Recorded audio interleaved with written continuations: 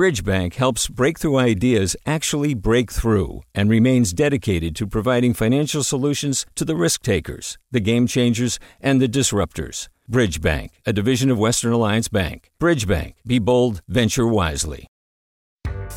Hi there, I'm Rand Abdel-Fattah from Throughline.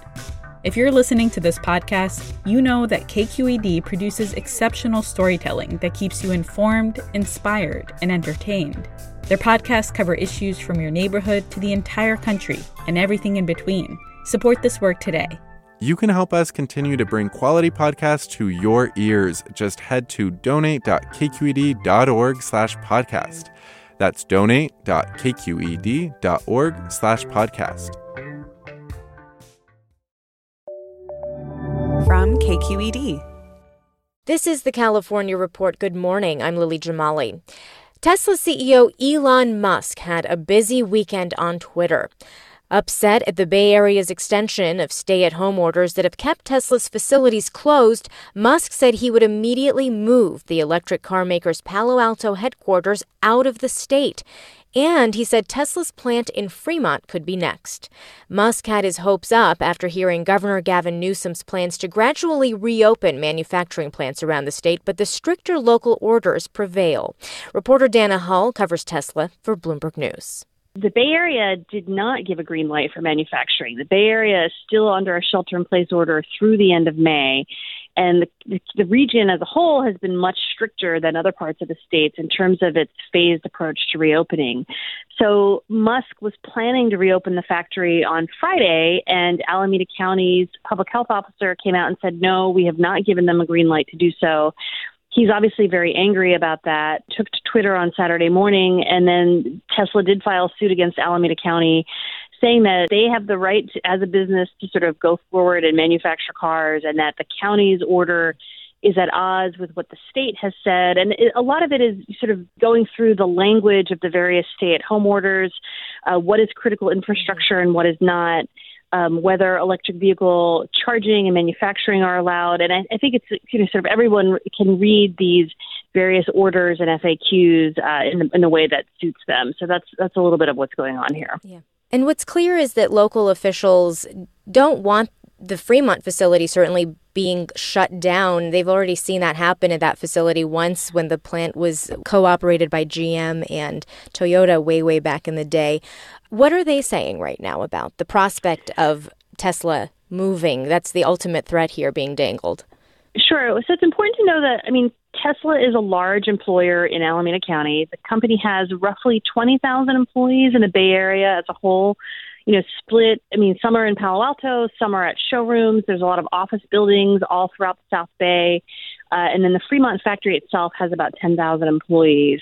And manufacturing jobs have long been the key to kind of the middle class. And for every manufacturing job, there's often other jobs because of suppliers and just the services to those jobs. So, no government official wants to see manufacturing leave. And you've seen over the weekend, voices of support from the mayor of Fremont, from the mayor of Palo Alto. And so I think that, everyone is really hoping that the county and Tesla can come to some kind of agreement sooner rather than later so that the plant can reopen safely with the workers being safe. Okay, great. Dana Hull, thank you so much. My pleasure. And Elon Musk has since deleted tweets aimed at Alameda County Interim Public Health Officer Erica Pan and replaced them with a Mother's Day greeting. At least we can all get behind that. The COVID-19 pandemic has brought the travel and hospitality industries to a standstill. People aren't flying, hotels are empty, and bars and restaurants are barely getting by with takeout service. Well, a forecast commissioned by the Los Angeles Tourism and Convention Board expects the city will lose billions of dollars and millions of visitors. KCRW's Matt Gillum has more. The forecast projects L.A., one of the world's most popular tourist destinations, will see about 29 million people come to town this year. Before the outbreak, experts planned on welcoming more than 50 million. The expected financial hit is staggering. In light of COVID-19, tourists are likely to spend less than $12 billion in 2020. Usually they spend about $25. David Schulman is a senior economist at UCLA's Anderson Forecast. He says the state is in for a shellacking. California is going to be hit much harder than the rest of the country. California is a tourist-related economy, which affects hotels, recreational services, and restaurants. Schulman says government policies and interventions can help ease the economic sting, but a true recovery will only happen when people again feel comfortable going out, eating out, and getting out. The company that produced LA's forecast, Tourism Economics, also recently did one for the state. It projects travel spending in California for 2020 will be down by as much as 50% from last year. For the California Report, I'm Matt Gillum in Los Angeles. LA's not the only California city with reason to worry about how it'll fare during the financial mess brought on by COVID-19. And it's one of 6 cities in the state hoping for a cut of $150 billion in federal help from the CARES Act. Only cities with 500,000 people or more qualify. But what about the rest? Well, Cal Matters reporter Ben Christopher has been reporting on that. He's been looking at, among others, the city of Rancho Cucamonga just east of L.A., which actually did okay after the Great Recession and is trying to figure out what's next. I spoke to the mayor, Dennis Michael, last week, and he mentioned that sales tax revenues for the city have gone up by $9 million since the Great Recession. So over the last decade, they've gone up by $9 million. So it's seen this kind of fantastic growth since then. And he said all of that is gone now. I mean, the suddenness of the economic shock that has hit, everyone, but cities in particular, is just without precedent because, as soon as the governor and these county shelter-in-place orders went into effect, consumer spending just came to a halt. And it's particularly hard for cities that are especially dependent on either sales tax revenue or hotel taxes, because those are the revenue sources that really just completely dried up. And so you have these really dramatic shocks like the one that Rancho is experiencing. And so what happens for a place like Rancho Cucamonga? Do they have any alternatives to get help during this time? So at this point, again, I want to say that, Rancho is in a better position than a lot of cities in that they have some fairly healthy reserves that they can draw down. But certainly they're, that city and cities across the state are going to probably be seeing cuts to services, furloughs, firing, or just simply not replacing positions as people retire. And so you might see a lot of cities really slim down. I was speaking to the city manager of San Pablo, which is in the Bay Area, just north of Richmond. And that's a city where 60% of the general fund revenue comes from a single casino. And obviously, a casino is not considered an essential service. And so that city is just in enormous trouble. Again, there's probably not going to be much funding coming from the state. There is a debate in Washington now about whether there will be more assistance to cities and counties and states from the federal level, but that is not coming anytime soon. And then for any cities that are hoping to get additional funding from the voters by increased taxes at the ballot box in November, it's not clear that voters are going to be in a giving mood in November, given how bad the economy is. Ben, thank you so much for this reporting. Thanks for having me. Ben Christopher is a reporter with Cal Matters. Finally, this morning, sheriffs in Northern California are pushing back against some aspects of Governor Gavin Newsom's shelter-in-place orders. They argue that the rules should be different for their counties because cases of COVID-19 there make up a small portion of the state's total. KQED's Kate Wolf has the story. When Humboldt County Sheriff William Hansel heard that Governor Newsom was planning on announcing a closure of beaches statewide, he says he knew it wouldn't fly in his jurisdiction. 4,000 square miles, only 135,000 population. We do open space very well up here. And so we don't want to deprive that natural ability to go out and get your mind off things during this time. Early the next morning, he put out a statement on Facebook saying he believed the order would violate residents' constitutional rights. Thousands of people liked and shared the post. The governor ended up announcing beach closures only in Orange County. But even so, Hansel says locals are losing their patience with the statewide restrictions.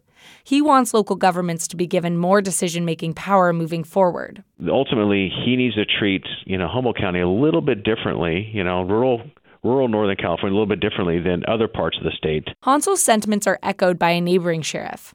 Matt Kendall is a sixth-generation Mendocino resident. We have to look at what's reasonable for Mendocino County because we don't look like San Francisco. We don't look like Los Angeles. Kendall says he's seen more domestic violence calls since the shelter-in-place restrictions. But I have to look at the unintended consequences and see, am I going to have more people hurt, injured, killed because of the shelter-in-place? Neither sheriff says they'll go against Newsom's orders, but both say they want to work with the governor on a plan that satisfies both regional and statewide interests. The governor's office didn't respond to a request for comment. For the California Report, I'm Kate Wolf. Governor Newsom signed an executive order last week to ensure that all registered voters here in California receive a mail-in ballot for the November election. In Sutter County, election officials say it's a matter of voter safety, but also safety for poll workers. KQED's Ashley Brown reports. Donna Johnston is the Sutter County elections clerk. Along with other election officials across the state, she's held meetings with the Secretary of State's office to recommend some changes to the state's vote-by-mail rules. Most poll workers in California are in that higher threshold of people that are over 65. Most of those folks are the ones that come to work for the polls for us. So we wanted to make sure that we were able to give them a safe and secure environment to work in. Take Larry and Carla Verga. The two Sutter County residents often work the polls on Election Day. Larry's 78 years old and Carla's 70. Larry and Carla don't hold back when talking about the right to vote. With mail-in ballot, you don't get a little sticker put on that says I voted. And on Election Day, people are walking all around with the little stickers on it, and they're proud to have them. Rural counties often rely on vote by mail because it allows voters who live far from a polling place to cast their votes more reliably and easily. 70% of Sutter County voters already vote by mail.